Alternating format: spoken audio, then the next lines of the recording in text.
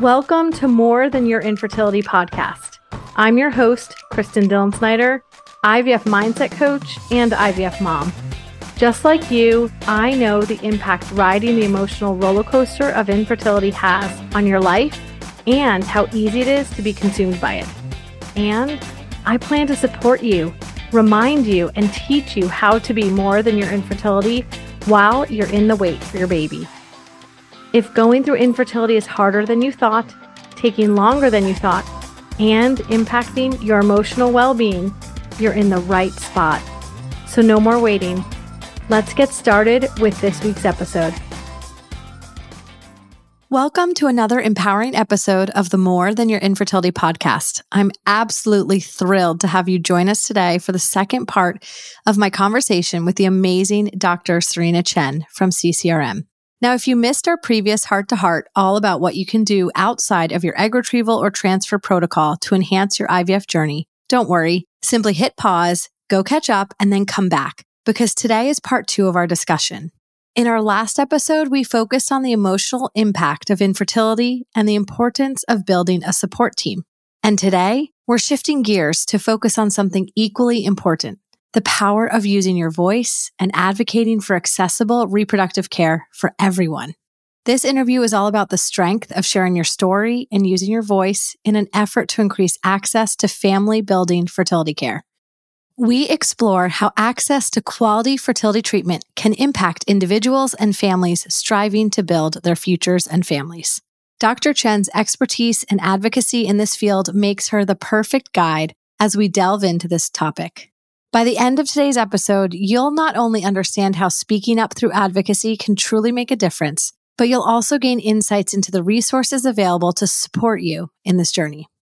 Whether you're navigating your own fertility path or standing shoulder to shoulder with those who are, this episode has resources and inspiration to empower you to share your voice and your IVF journey.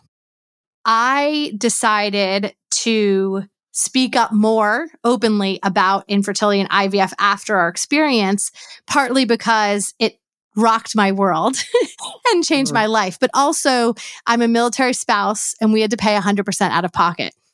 Wow. So we did 3 rounds and had to pay 100% out of pocket. And I recognize the privilege of being able to do that and know that not everybody has that.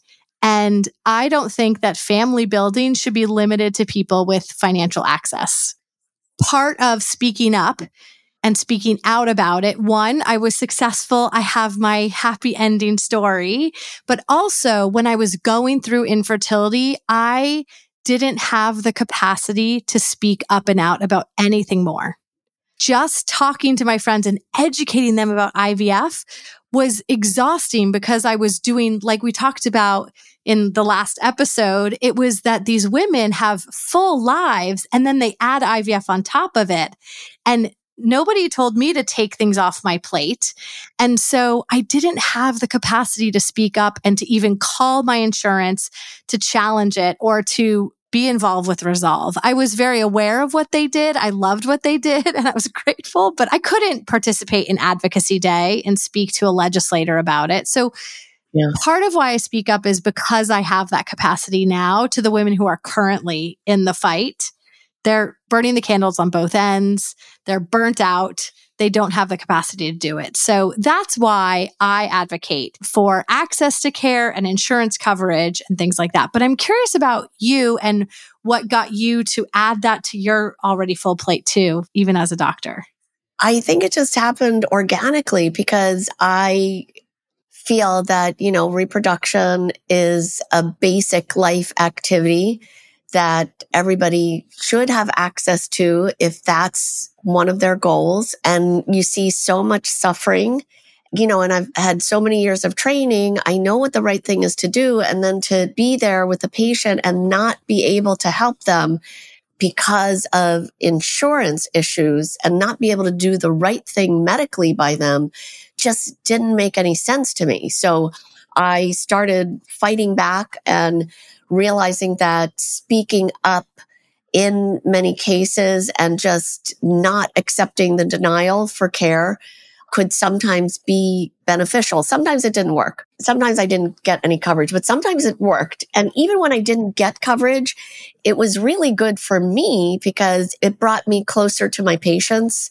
It kind of validated our relationship with each other. People were really, really appreciative of it. And that kind of encouraged me, along with a few little successes, to do it a little bit more. And then I got involved with ASRM and Resolve. And that was kind of intimidating at first.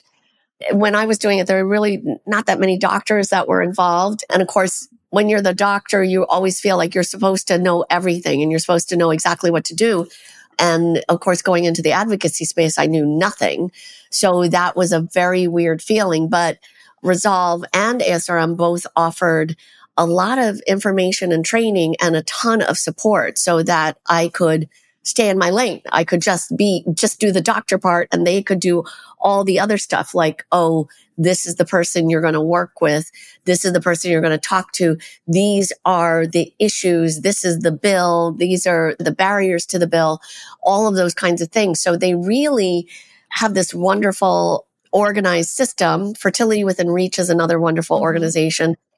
They were so helpful. Like on some of these individual cases, I would call Davina Fankhauser at Fertility Within Reach, and she would actually say, just give the patient my number. I'll walk her through this appeal process. It made a difference. And actually, at one point, I had a lesbian couple. They were both teachers. So in New Jersey, if you're a teacher, you are supposed to get IVF coverage for infertility. And I could not get them covered, even though they had, besides being a single sex couple, they also had other fertility medical issues like PCOS, other things going on. And I still ran into so many barriers. And they got involved in their own care and they saw how difficult it was. And we all worked together. We did get some coverage.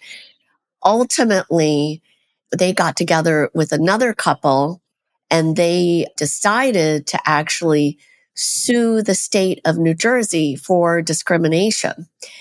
And that led to just recognition by the New Jersey legislature that we really needed to change the law.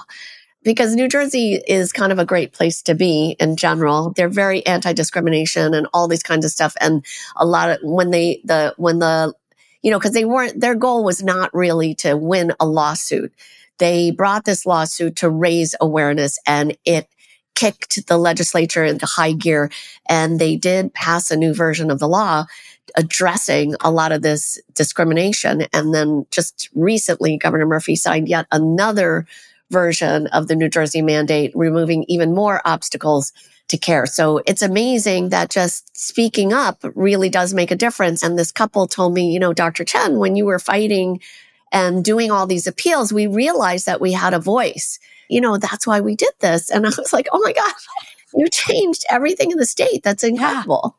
Yeah, the millions of people that impacted. What I love about what Resolve does, and I actually didn't know about Fertility Within Reach, so I'm so glad you even mentioned that, because there's two things. One is when you are the patient going through infertility, you're already being bombarded and learning a brand new language and something you knew nothing about. So then to also have to learn the insurance ins and outs about it is like another job. And then the legislature, like you said, that is, again, a whole other job to focus on and to have perspective on. And there's advantages on what you know and don't know in that field. So there are resources like ASRM and Resolve and Fertility Within Reach where they're the experts and this is what they do day in and day out to help people. So you don't have to become this new expert and start from square one. Right. For fighting for yourself. So I love that there are resources out there. And again, it starts with people who are saying something's got to change. So how awesome. But the other part is the story. And that's what I love about Advocacy Day with Resolve and ASRM is you don't need to know about the legislature and how it works and even the laws. You don't even know who your legislator is if you don't know just yet. You need to know your story. because that's what they need to hear. And they handle everything else for you. And so I've witnessed that by being involved in the past couple years. And I just heard about ASRM having literally full-time employees whose only job is to advocate. And so it's really powerful when the messages are, I've seen it firsthand, when it's the patient perspective and the medical provider perspective. Like you saying, you became a doctor to help people. And when you have a tool to help heal that person, and to know that that's not an option because of insurance laws, when it's different depending on what state you live in, it must be really challenging to say, there's a barrier here. Yeah. It might not be if one, either they had the money, or two, they lived in a different state. And that's so hard. I could see how that would be really challenging being in your position.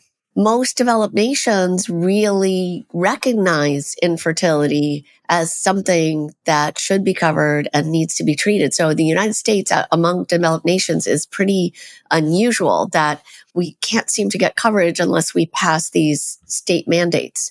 So, but we are passing more and more and more of them. So things are getting better, even though still a lot of people don't have coverage, but it does make a difference. Even at the individual level, you can make a difference. So it is worth speaking up. Yeah. And we were talking about the stresses before of just going through infertility. The financial stress of life in general is hard for people. So to combine the two together, like I hear people talk about this, and I'm sure you do all the time, of saying like, we can only do one more. Like, we can only do one more round because that's all we have the money for. Like, and that might mean that they have to walk away without a family of what they like because of those limitations, and not because their body can't or the medical intervention can't work. Sometimes people stop because of the financial aspect. A lot of people stop because of financial, but a lot of people, more people actually stop because of the emotional issues, just getting worn out, which is where you come in, Kristen. That is where I come in. Thank you for saying that. One of my clients recently, she said, if I hadn't worked with you, I would have given up by now and just adopted 7 cats. We have stats, and the number one reason for failure for fertility treatment in this country is the giving up.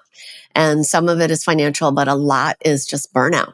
I didn't know that. Yeah, there's actually data from one of these insurance companies that cover that, like fertility benefit companies. So they have a lot of data, and everybody in their data set is covered for fertility because they're a fertility benefits company, and they still see tremendous dropout rates, even for people that have good benefits. Right. And that is burnout.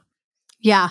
That is burnout. So if you're listening to this and you're going through infertility and you're feeling even close to burnout, just know that it's possible to go through multiple rounds of IVF and not feel the burnout. It is stressful. It is uncertain for sure, but there are ways to go through it and not have that burnout so that you don't have to quit or make the decision to leave before you're ready. I walked away from IVF without my family looking how I thought. I'm one of 5 children. I thought I would have more than one. And I walked away with one because we paid out of pocket and there was a limit of saying, how many times can we do this? And so my husband and I made the proactive decision we would do one additional round of IVF, our sibling cycle, and whatever came out of it, that's what we would do. And that we had one good embryo and it ended up in a miscarriage. And so that was the end for us. So sometimes it is the right choice to walk away. And so I don't want people to feel that pressure of quitting being bad. I just want to help people not quit before they're ready. Yeah, that makes sense. And if infertility coverage is not part of your insurance, then Fertility Within Reach and Resolve and ASRM and doctors like Dr. Chen are out there sharing their stories. Like Advocacy Day, they're trying to get somebody from every state which I think is such a cool goal. There's hundreds of people in the fertility community. So whether they work for insurance companies that offer it, or the pharmaceutical companies, or doctors, nurses, or coaches like me, or even patients, there are hundreds of people who will be speaking this year to try and help get more coverage. So you don't have to add one more thing to your plate and feel the pressure to have to show up for that. But when you're done, we want to have you. Like when you're done and on the other side and you have the capacity, we would love for you to share your story and use it in a way to help the person behind you to have access to the care that they need to grow their family. Absolutely. It's so interesting to know that a medical diagnosis isn't just covered just point blank, right? Like insurance pays to get the diagnosis, but not for the treatment. Exactly. It's a little crazy. So, and we are going to see, because now ASRM has updated the definition for infertility to include, social aspects as barriers to conception, and making it medically reasonable to treat people without a partner, or LGBTQ, or transgender people, everyone who has a barrier and can safely conceive with this technology should be able to have access to it. So that's their new definition for infertility. I am hoping to use that new definition to help appeal, more denials, because I do think it's going to take a while before the insurance companies catch up. But I do think we should all be speaking up about that. It was really cool to hear it when we were at the ASRM conference. You have thousands and thousands of people in the fertility community all together in New Orleans this year. And then they announced it. So it was announced like in the big meeting. We got the email about it, social media. It was everywhere. It was really exciting because even single parents by choice, right? It helped include them too. And so if somebody wants to be a parent and they're struggling to have that happen and there's medical ways to do it, I just don't understand why that can't be supported, especially because none of it is self-inflicted. Right. There's medical coverage for other conditions that are self-inflicted. Yes. Yeah. And infertility is not because of something you've done. Yeah. When I try and think like a little bit black and white in that way, my mind just cannot understand the differentiation on why the line is there. And so, and I think, what's interesting, Kristen, when we talk about this, we always talk about what is the cost to cover people for infertility, but there's a huge cost to society of infertility itself, where, we do see higher rates of depression and anxiety, time lost from work, other issues, divorce, things that really, really take a toll. And when people are paying out of pocket for their treatments, they are often making medical compromises that put their health at risk, like using drugs, but not doing IUI, and then not doing IVF, and then ending up with multiples, which it is medically extremely costly in terms of risks and finances. So, those of us in the fertility world really feel that the return on investment for paying a little bit of extra money to give everybody the appropriate, safe, standard of care treatment for fertility will have a huge payoff on the other side that will benefit actually all of society. So I don't like to think of it as an extra cost. I really think of it more as an investment. I love that. I'm so glad you brought that up, because when I do advocate and speak to our legislators, again, I said I'm from a military family, and military members come from military families. And infertility coverage is not included for military members unless it's because of like a literal injury to their private regions because of work. So if we have families, infertility is impacting 1 in 6 couples, and our military is not growing at the same rate. And so our families are smaller. And so there's going to be less people volunteering to join our military. And so again, the investment of what is our military membership going to look like? This is, investing kind of in the future, in our future. right? Yeah. And that includes fertility preservation for before these young men and women go off to war. They are putting their fertility at risk, and doing fertility preservation could make a big difference for them. So yeah, that's a great point. It is really investing in the future. I love that. I'm going to start using that language too. The difference between of like the cost of fertility care versus the investment of fertility preservation and care and the total impact on our society. Like I didn't even think about like the impact on divorce rates because there are a lot of couples who go through this. It's like they go through this and this tears them apart versus putting them together. And that's one of the things that I try to work on too, is I want to help couples lean on each other in a positive, healthy way and not, like one of the things that we say at our house all the time is we're on the same team. And it helps when you don't feel that way. And if you don't have a child yet, you will feel that way later when your husband cannot be nursing your baby in the middle of the night because you're the only one who can. You'll be like, we're on the same team. And so it is just a fun sentence that you can use and borrow. And that's the way I can help in my lane. But again, having the access to care and to treatment to people, no matter where they live, no matter what their financial status looks like, will make an impact too. Absolutely. It's so nice to talk to somebody who thinks and believes the same way, because there's a lot of talk sort of on the other side of the other perspective. And so I really appreciate you being open to talking about it with me, but really the impact you've made by helping others share their stories and being involved talking about it. So thank you. Thanks, Kristen. Thanks for what you do to grow families. As somebody who's like a recipient of that from another clinic, like I just so appreciate what you do. It pretty much brings me to tears on a weekly basis when I think about how grateful I am and how fortunate I am that there are doctors like you who specialize in this and who learn what you do, who got into a medicine field like when you did that wasn't necessarily popular and everybody wasn't talking about it, and who continue to push the envelope on what's possible to help people like me. So I'm so grateful for what you do. Thank you. Thanks for having me, Kristen. It's been really lovely talking to you. Oh, good. If somebody, because you're pretty active on social and I appreciate what you do put out there, again, helping get more facts and real information out there. Where can people follow you?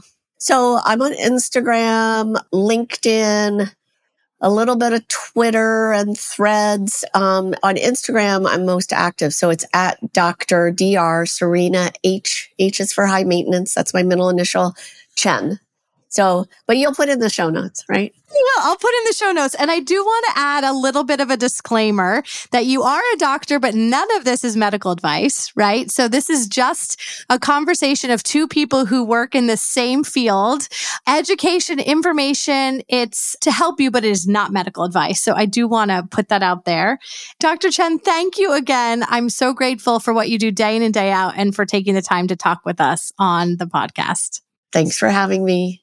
Once again, a huge thank you goes out to Dr. Chen for joining me and sharing her expertise and heart on both podcast episodes.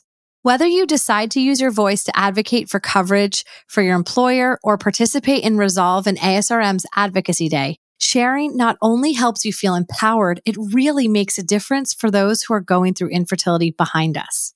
Whether you work in a fertility clinic, are a past or present patient, or the partner of one, I'd love for you to join me on Advocacy Day this year. So save the date for May 14th, 2024, and check out the show notes to find out where you can register for free. As important and as valuable as your story is, if you're in the middle of your infertility journey and feeling like you don't have the capacity to speak up right now, please know that there's no pressure for you to share it this year.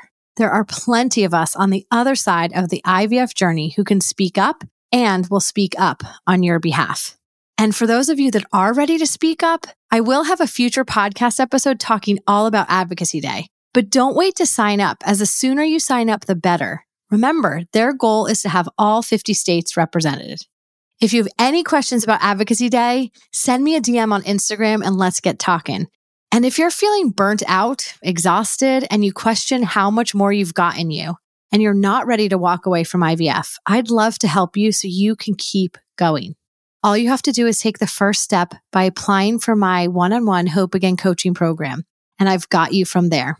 The link to that, as well as links mentioned in today's episode, are in the show notes. Always remember that you are more than your infertility. Thank you for being a part of More Than Your Infertility. If today's episode resonated with you, please consider sharing it on social media or with a friend.